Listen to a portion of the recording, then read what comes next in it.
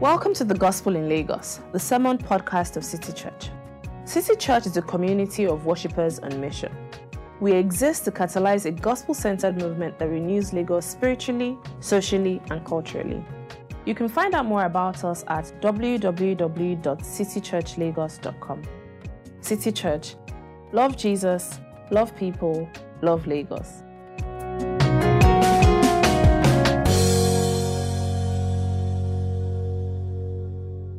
I'm going to read the Bible passage for today, and once I conclude, I would say, this is the word of the Lord, and you would respond by saying, thanks be to God. So I'm reading from Colossians 2, 9 to 12. So that's Colossians 2, 9 to 12. For in Christ, all the fullness of the deity lives in bodily form, and in Christ, you have been brought to fullness. He is the head over every power and authority. In him you were also circumcised with a circumcision not performed by human hands. Your whole self, ruled by the flesh, was put off when you were circumcised by Christ, having been buried with him in baptism, in which you were also raised with him through your faith in the working of God, who raised him from the dead. This is the word of the Lord.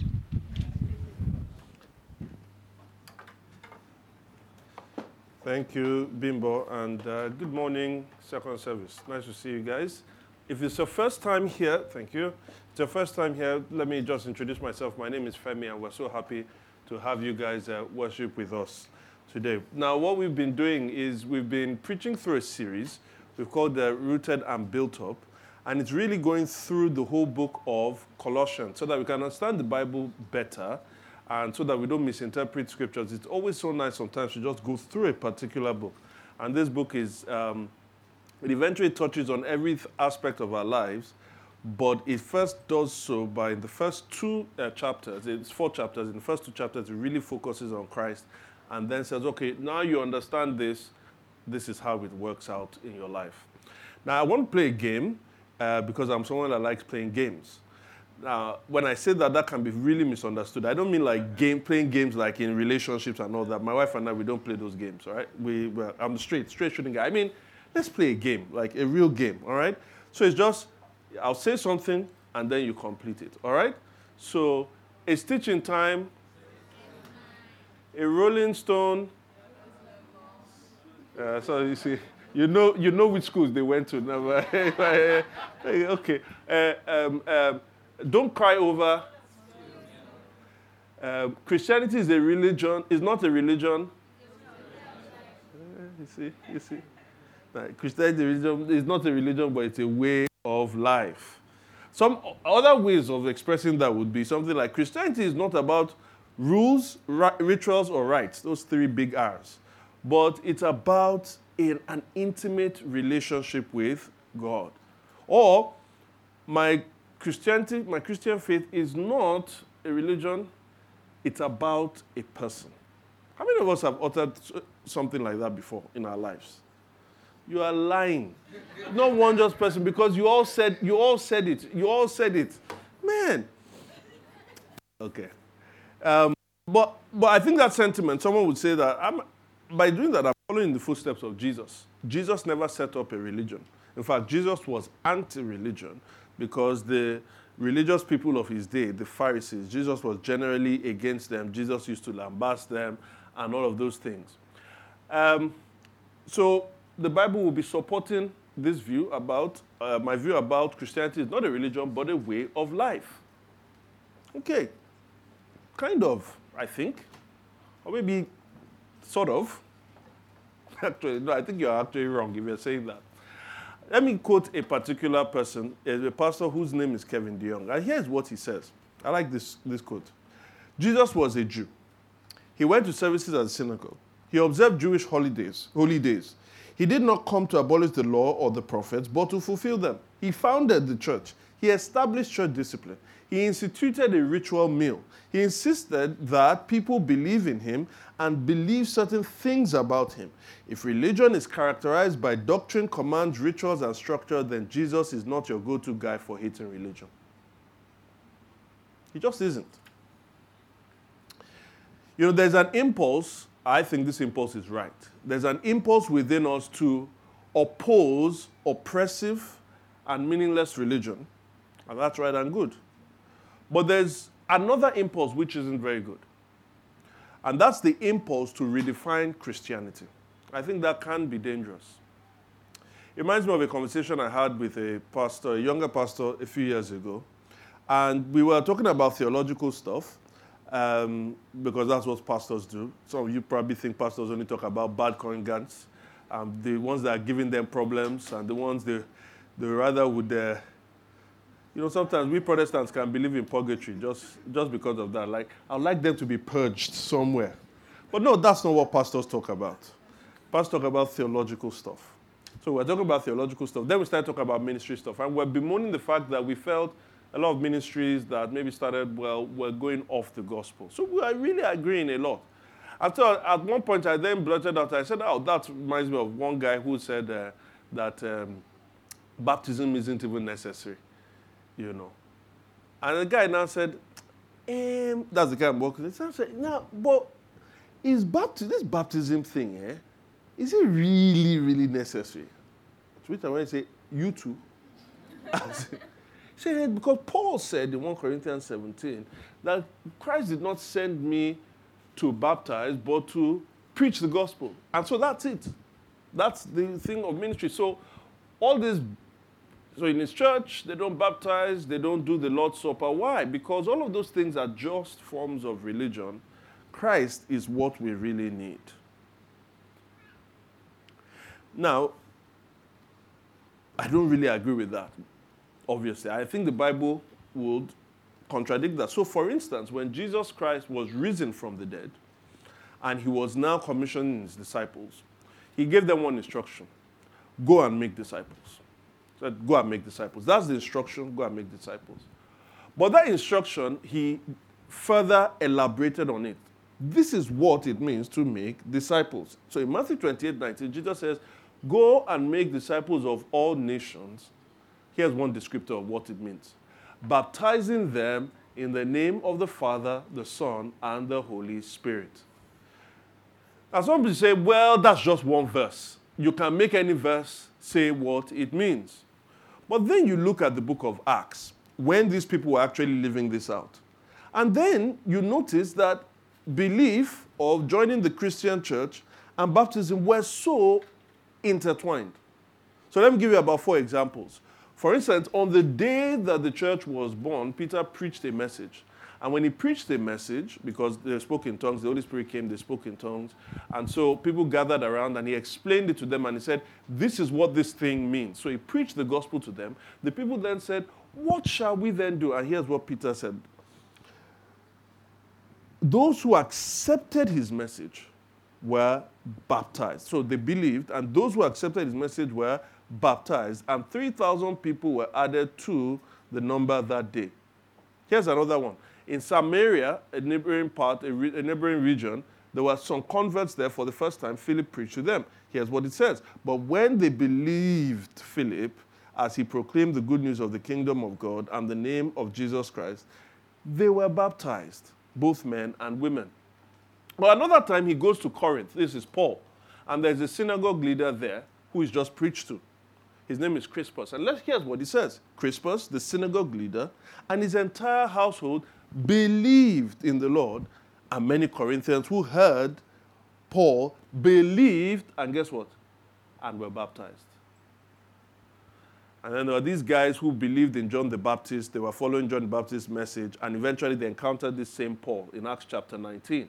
And here's what Paul said to them. John's baptism was a baptism of repentance. He told the people to believe in the one coming after him, that is, in Jesus. On hearing this, they were baptized in the name of the Lord Jesus. You see, baptism has been an integral part of the Christian faith. From the early church until now. Those guys were just living out what Jesus had commanded them. But here's the thing, there is some controversy regarding it. Now, I'm not saying that if you go all around the world, some people believe baptism means something, another group of people believe baptism means another thing. But most Christians are united in saying baptism is important, except, as I've observed, many times when we are younger and we're encountering Christian, or generally when you're younger and you're growing up, all of a sudden you feel like, especially when you come into some knowledge, you always feel like those people that had gone before me, they didn't have enough energy. They didn't search the word well. They weren't zealous. But God is doing a new thing in our time. He's always doing a new thing in the people who are new, really, basically. And so we have to show them really what this thing means. And so there's an impulse in us that always wants to reject what has been established and then try to bring in our own new thing. And sometimes that impulse is good and it leads to good things, but other times it can be dangerous. And I would say this, the impulse to move away from some of these things isn't very good, but there is some justification. And the justification is this. For some of us who have already been baptized, the way we say our baptism is, well, it was commanded, is what Christians do. And it doesn't really mean anything to us. So what I hope that we can do in this sermon is to provide, see what the biblical meaning for baptism is, but also at the same time see how that can impact our lives. Amen? So for us to do that, we're going to answer 3 questions. 1, what does it do? So the sermon title is baptism. And 1, where does it fit in? Where does it fit? That's 1. 2, what does it do? And then 3, what does it signify? Where does it fit? What does it do? And what does it signify? All right, so let's start with the first one. Where does it fit? Now, to answer this question, I think we need to go back to this issue of yea or nay for religion and to see how it works. Quite often what we think when we think about religion is, as people will say, is religion right or is religion not right? That's the point. Am I religious? Should I be religious or not religious? That's when we then get into the whole, it's not a way of life. But if you read James, the book of James, chapter 1, verse 26, here's what James says. He says, you are looking at this thing differently in the way than the way it should be. James says this, those who consider themselves religious and yet do not keep a tight rein on their tongues deceive themselves, and their religion is worthless. Religion that God our Father accepts as pure and faultless is this, to look after orphans and widows in their distress and to keep oneself from being polluted by the word. Here's what James is saying. If you're asking the question, should I be religious or not religious, he's saying you're asking the wrong question. What you should be asking is the religion good or bad? Is the religion worthless or worthy? Is the religion pure or impure? Is the religion faultless or faulty? Now, I think with that, you have 2 categories, as I've shown. The first category, I think, that is the bad one, can give us 2 things. So 1, let's talk about faulty, worthless, impure religion. Right? So I want to illustrate that with the thing that will be shown on the screen. Now, most people, here was our encounter with religion. It was these 3 things, these 3 R's that I said: rituals, rules, and rhythms. Rhythms.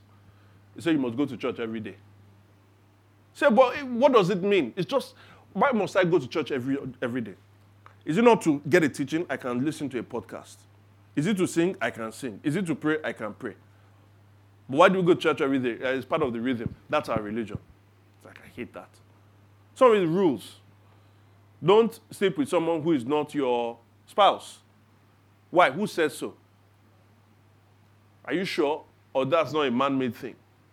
Or if you then have rituals, well, take communion in church. Why do we do it? I don't even know. I just take it and it doesn't mean anything to me. So you see, the problem here is that we have God brought about life. man brought about religion.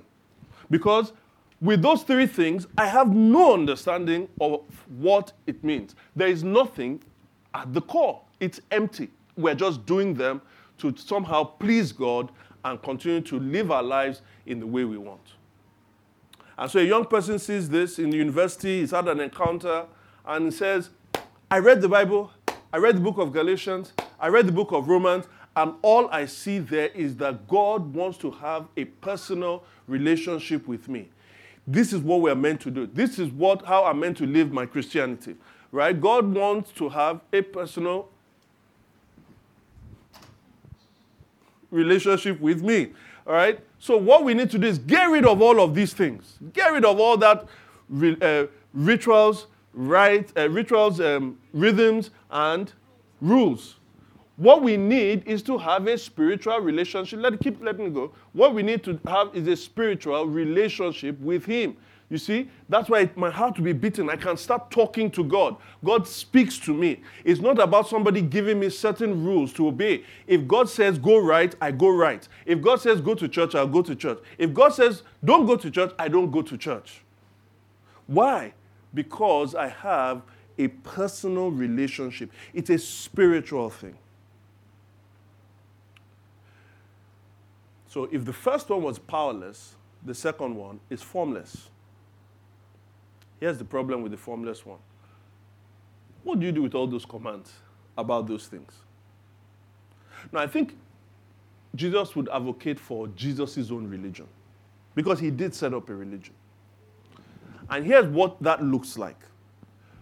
Rather than nothing at the core or getting rid of all that is outside, Jesus would advocate this because the rituals, the rules, and the rhythms are all there. But what happens is they are not the center. You don't just do them.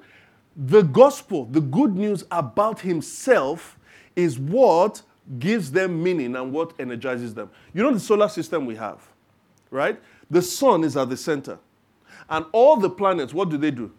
They revolve around. Do you know why they keep revolving the same amount of time? There is a force that holds them, that attracts them to the sun. And so that keeps them in their orbit. But at the same time, you know, if the sun wasn't as hot as it is, if it just reduces the temperature by 1, you know what will happen to us? We'll all die. As in, we'll freeze to death. If the sun's temperature goes up a little bit more, you know what's going to happen to us? Exactly what's happening to us now, right? This heat wave is killing us. You understand? We need the sun for life. The gospel doesn't only just give them meaning, it energizes them. So we're not meant to discard those rituals, rules, and rhythms. But neither are we not just to do them for no meaning. Jesus has given us the meaning in the gospel. And this is how we should then think about baptism. Baptism is one of those rituals, right? Here we believe there are 2 rituals that God gives, or 2 rites, baptism and the Lord's Supper. Baptism is this visible expression of this invisible reality of the gospel. That's what I said, a visible expression of an invisible reality. Why? Because that takes us to the power of symbols. So I don't know if you are growing up, like I was, let's say you are dating a girl, but that girl's dad had 5 girls, right? So you go to the house. You know, you guys have now gotten to the point where you go to a house to visit her. And then you are met with this sign. Okay, forget. The Nigeria version is beware of dogs. All right, beware of dogs. I was told in the first service. You meet that sign. What do? Let me tell you what you do. All of a sudden, you start asking irrational questions. So she comes. You now say, do you have a dog here? Like, yes, okay.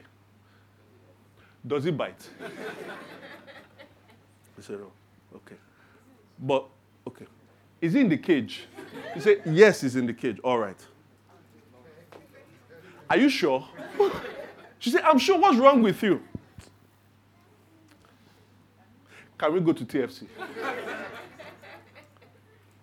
Why? What can a sign do to you?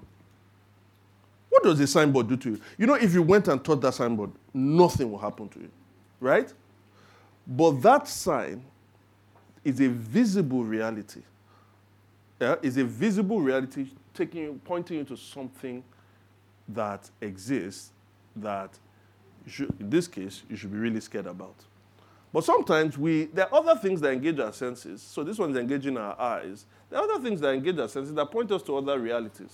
So, for example, if you're like me, somewhere between the hours at work, somewhere between the hours of 1, let's say 12:30 to 2:30, right?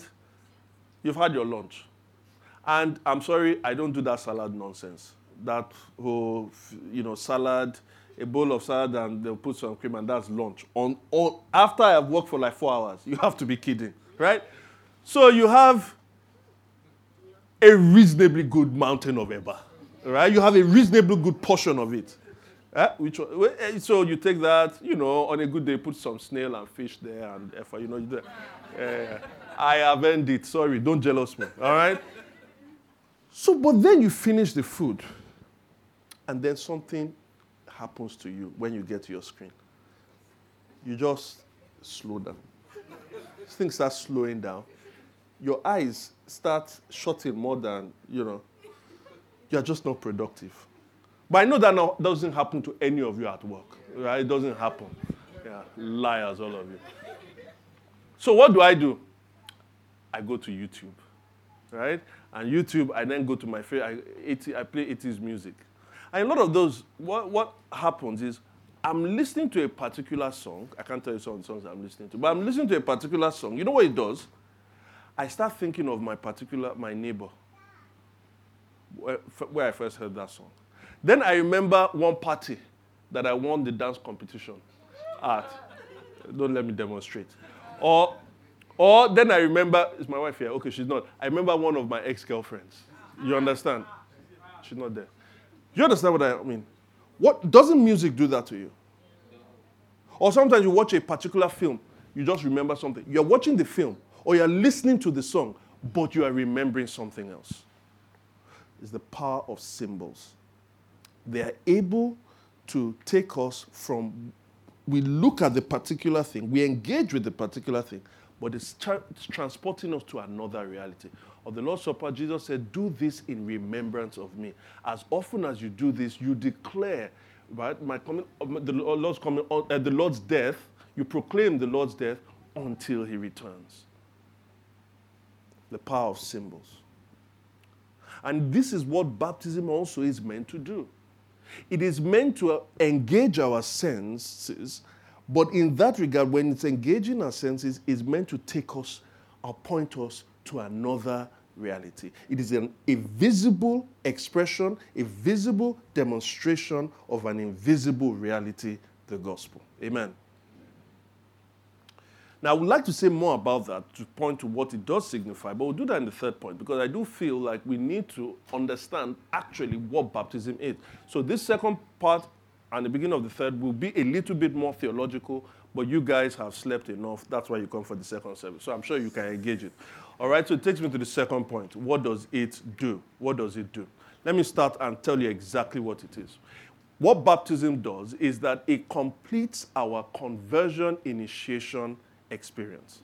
It completes our conversion initiation experience. What do I mean by that? Go back to verse 12.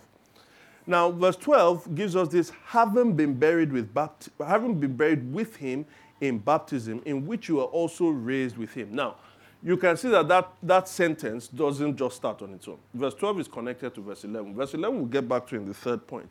But verse 11 is really giving us a picture of what it means, with descriptive language, of what it means to be converted. That's what it is. But notice what it says, but what it doesn't say. It doesn't say this description of conversion that I've given you, which is termed in language of circumcision. This picture, now notice what it doesn't say. Verse 12 doesn't start with this. Being symbolized in baptism. Or, let me probably read it. It doesn't say, your whole self ruled by the flesh was put off when you were circumcised by Christ as baptism demonstrates, or as baptism replicates, or as baptism symbolizes. No, it says this. Your whole self ruled by the flesh was put off when you were circumcised by Christ, having been, or because you have been buried with him in baptism. What? Because you've been buried with him in baptism.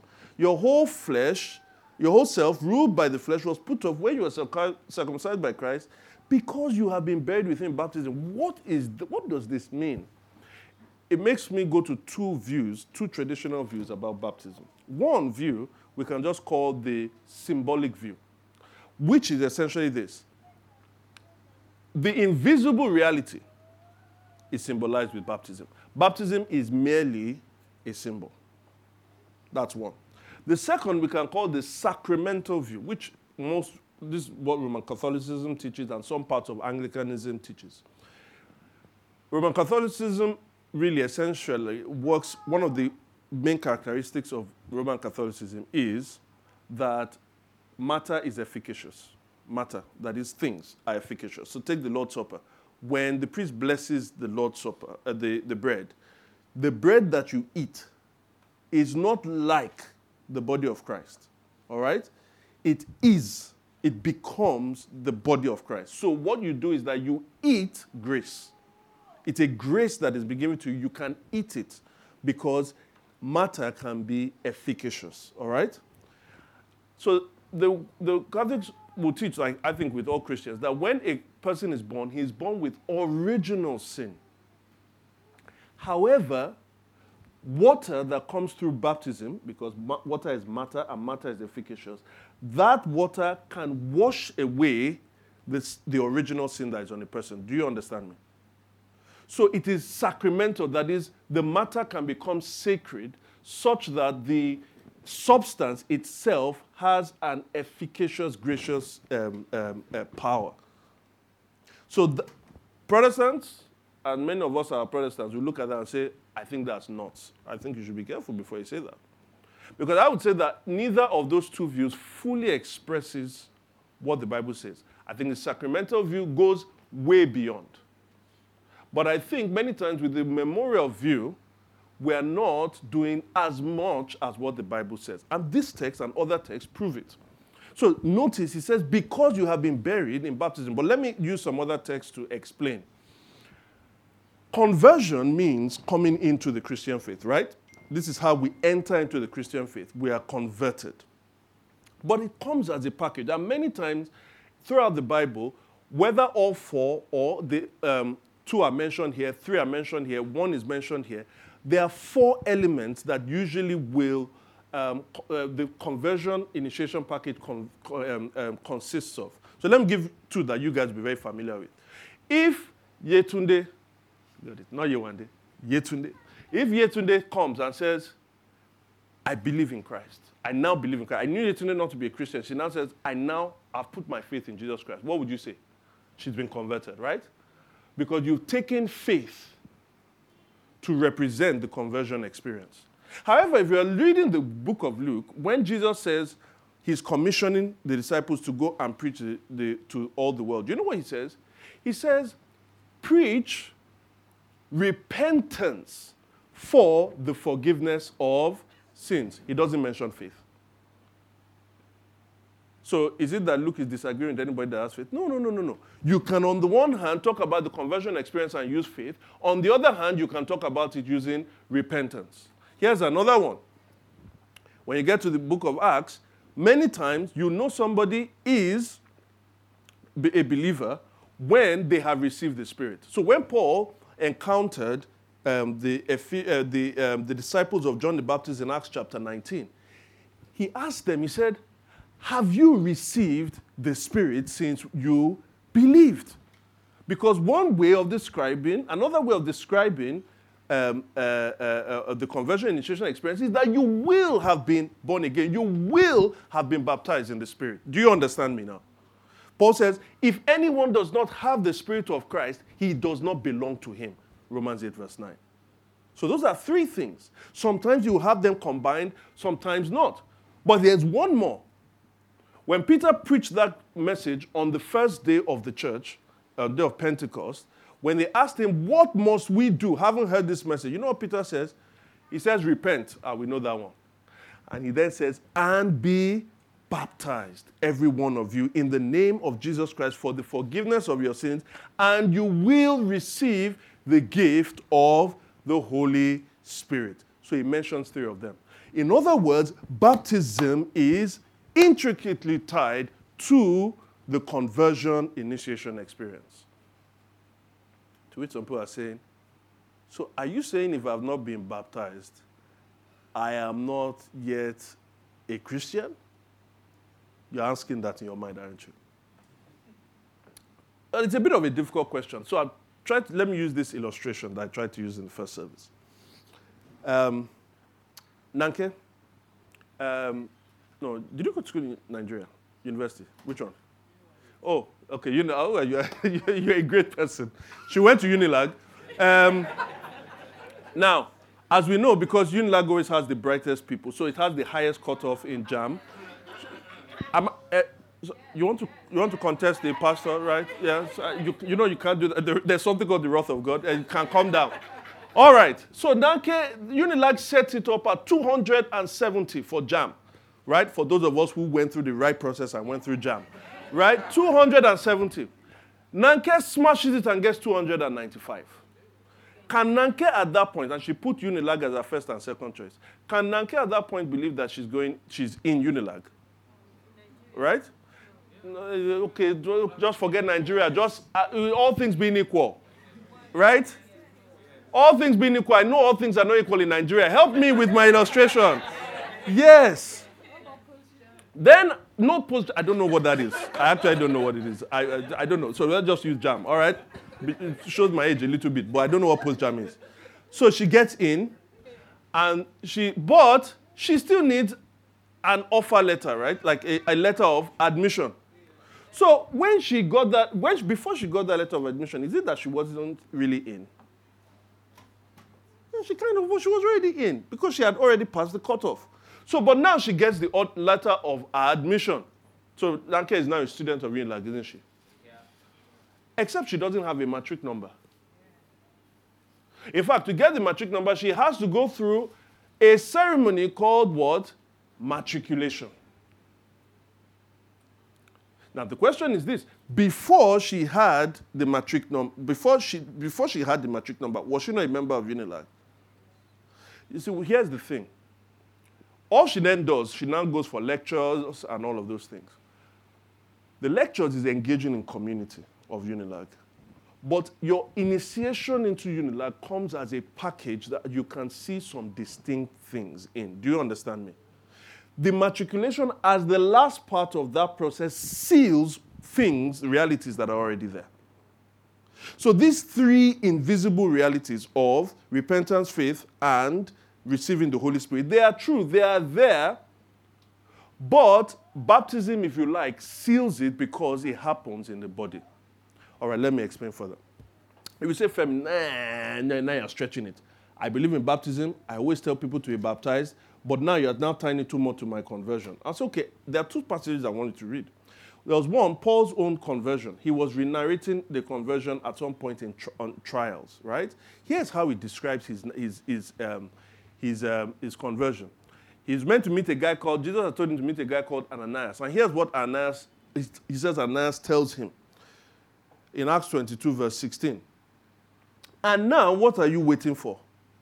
Get up, be baptized, and wash your sins away. Eh? Baptism, washing away sins? That's Paul. This is Paul that wrote the book of Galatians and wrote the book of Romans and said, what? That it is by faith alone that we are saved. But Paul is saying, my own experience, this person just represented it as baptism. Now, if Paul said that he said, get up, what are you still doing? Believe in Jesus Christ. We'll say no problem, right? Or repent for the forgiveness of your sins. We'll say no problem, right? But here he's saying that the man said, get up, be baptized, and have your sins what? Washed away. Now, I often like to say we shouldn't rob Peter to pay Paul, because Peter and Paul are good friends, isn't it? There's for some of us that have this problem, there's a problematic passage for you in Peter. 1 Peter 3. Here's what Peter is doing. He's talking about the flood that Noah experienced. And you know what happened in that flood. God told them to build an ark. And then Noah and his family were saved. And here's what Peter says to describe that. He says in 1 Peter 3 verse 20. He says, in it, only a few people, 8 in all, were saved through water. And this water symbolizes baptism that now saves you. Symbolizes baptism that now saves you, not the removal of dirt from the body, but the pledge of a clear conscience towards God. Baptism saves. Baptism washes away sins. Hold on, before we become Roman Catholics. Anytime it uses baptism as the catch-all phrase for all of that conversion initiation, it always connects it to something. So, for instance, that Paul's own, when he says, get up, be baptized, and wash away your sins, it then adds, calling on his name. And we know in Romans 10, verse 13, whosoever calls on the name of the Lord will what? Be saved. The baptism doesn't function alone. It is as it's connected to him calling upon the name of Jesus Christ. Or the one I just read about Peter, he says, it saves you by the resurrection of Jesus Christ. So that when we come to Colossians 2, our own passage, it says, having been buried with him in baptism, in which you were also raised with him through your faith in the working of God who raised him from the dead. Do we understand? It is connected. It's like a package. It's connected together with all those invisible realities, but yet it's saying that this thing seals it. It is God's mark on you. You say, but I already know it in my mind. Femi, why do I need to now, all this body stuff? Body stuff. Okay. I think that kind of statement misunderstands what it means to be a human being. The Bible teaches that a human being is body and spirit. Look at Bola and Kemi. Bola and Kemi. I know them. They love each other. And they are married. All right? And that marriage that they have, that loving each other, is an emotional thing. It's a spiritual thing. It's a rational thing. That is, it goes on in their minds. Do you understand? Why are they sitting together? Why do you think they're sitting together? I know this analogy doesn't fully work because me and my wife don't sit together. But I'll tell you why. In the first service where we have married people, you know this service is the one where we're prophesying for you people to get married.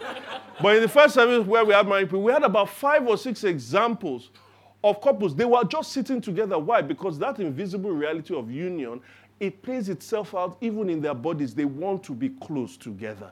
When people get married legally, they get married, not in their hearts, but they are joining themselves, they're getting closer and closer. On the day that they get married, hopefully as Christians, what would happen on that day, or at least the next day, or you know what I mean? They will physically consummate. They will come together in union. Why? Because we are not just minds. We are minds and matter as well. We are body and spirit. We are outer man and inner man. And so if God can lay claim on your spirit, he wants to also lay claim on what? Your body. If the Holy Spirit is that invisible seal unto the day of redemption, and that is why we need the baptism of the Holy Spirit, then water baptism is that physical, material seal on our body. Amen? 1 Corinthians 16 verse 19 says this, do you not know that your bodies are the temple of the Holy Spirit, whom the Holy Spirit who lives in you. Therefore, honor God with what? Your body. That is why when God is saving us, he's not saving our spirit as well. In 1 Corinthians 6 verse 14, he said that he will raise our bodies also. And that's why, having then expounded on the gospel in Romans 1 to 11, Romans 12 says this, in view of God's mercies, brothers and sisters, in view of God's mercies, offer your what? A living sacrifice. You can distinguish between our bodies and our spirit. But the moment you try to separate our bodies and our spirits, Yorubas call that iku. You will die. You understand? Why? Because a human being is body and spirit. And that is what this symbol is trying to do.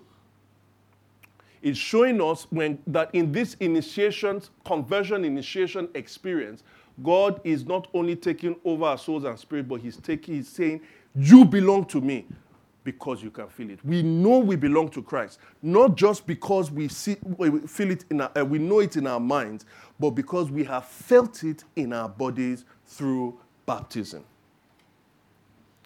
And this leads me to its symbolic importance and usefulness. Finally, what does baptism signify? Well, I would say that baptism at least signifies one thing that can be explained two ways. Baptism signifies unity, but unity with Christ and unity with ourselves. Notice in verse 9, it says, for in Christ. And in verse 10, it also says, in Christ. Do you see them? Right? In Christ, there are two kinds of in Christ. They don't mean the same thing, but they're interrelated. So the first in Christ shows us the unity of God and humanity.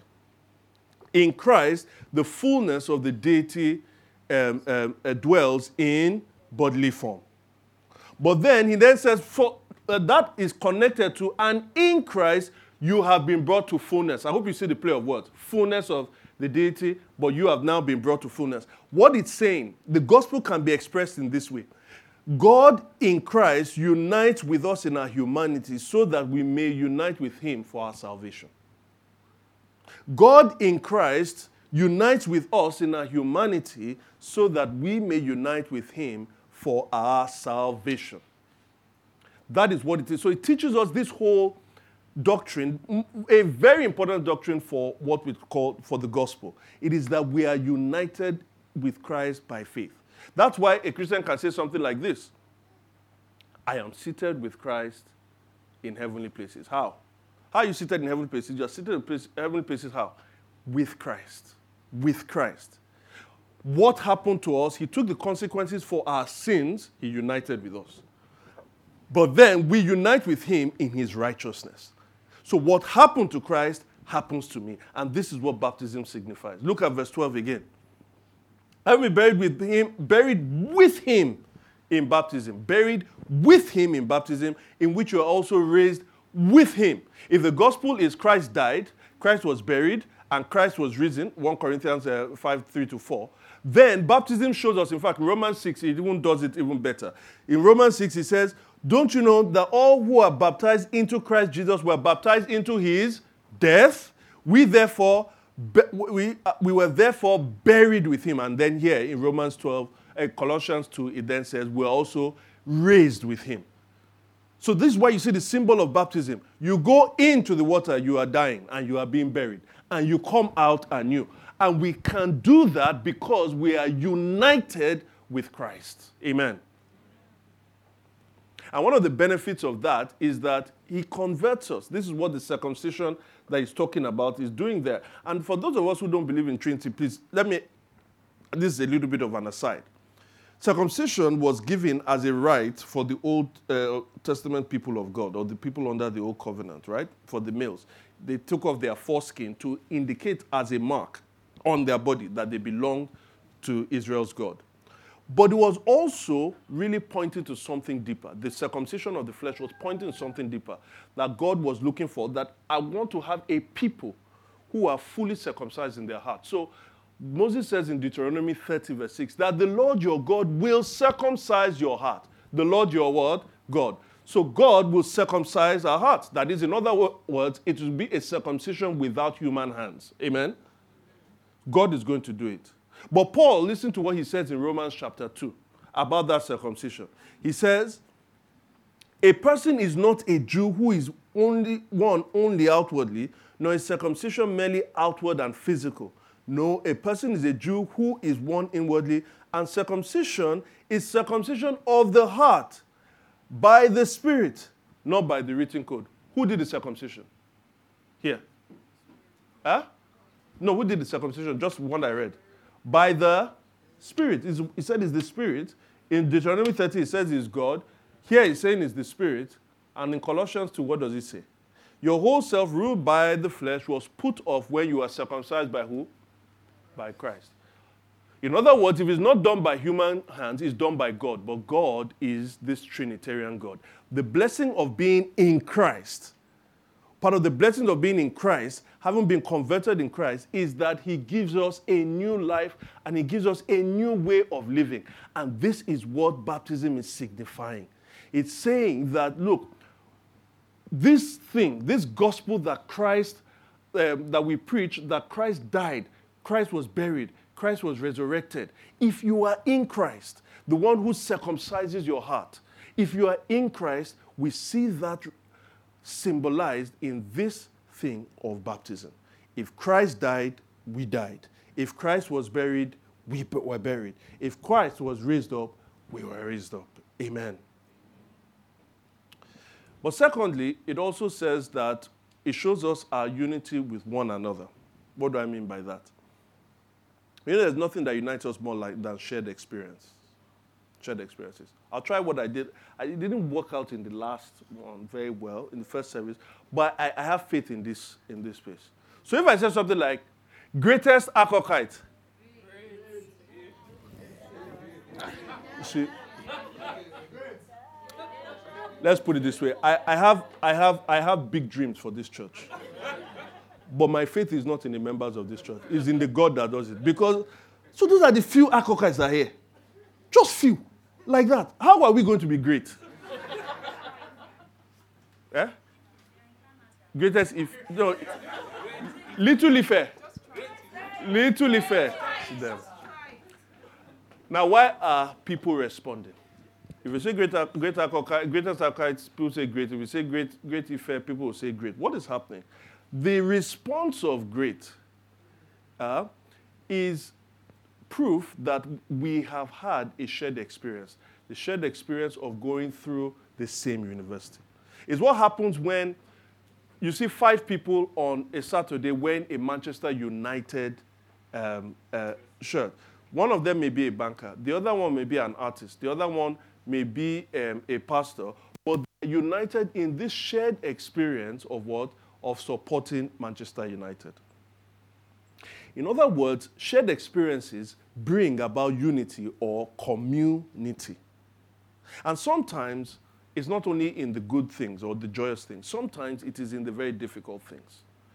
Right? Sometimes I've had, you counsel people who are going through difficult things, like if I was counseling somebody that's walking through a divorce. I will provide pastoral theological counsel. I'll pray for them. But after I do that, you know what I often would do? I'll say, why don't you go and meet that lady, that other lady? She was divorced 3 years ago. And that lady will say a lot of things to the person currently going through that will connect with her more deeply. Why? Because they are united in a shared experience. So Paul was writing to the church in Ephesus. Maybe they were having some issues around unity.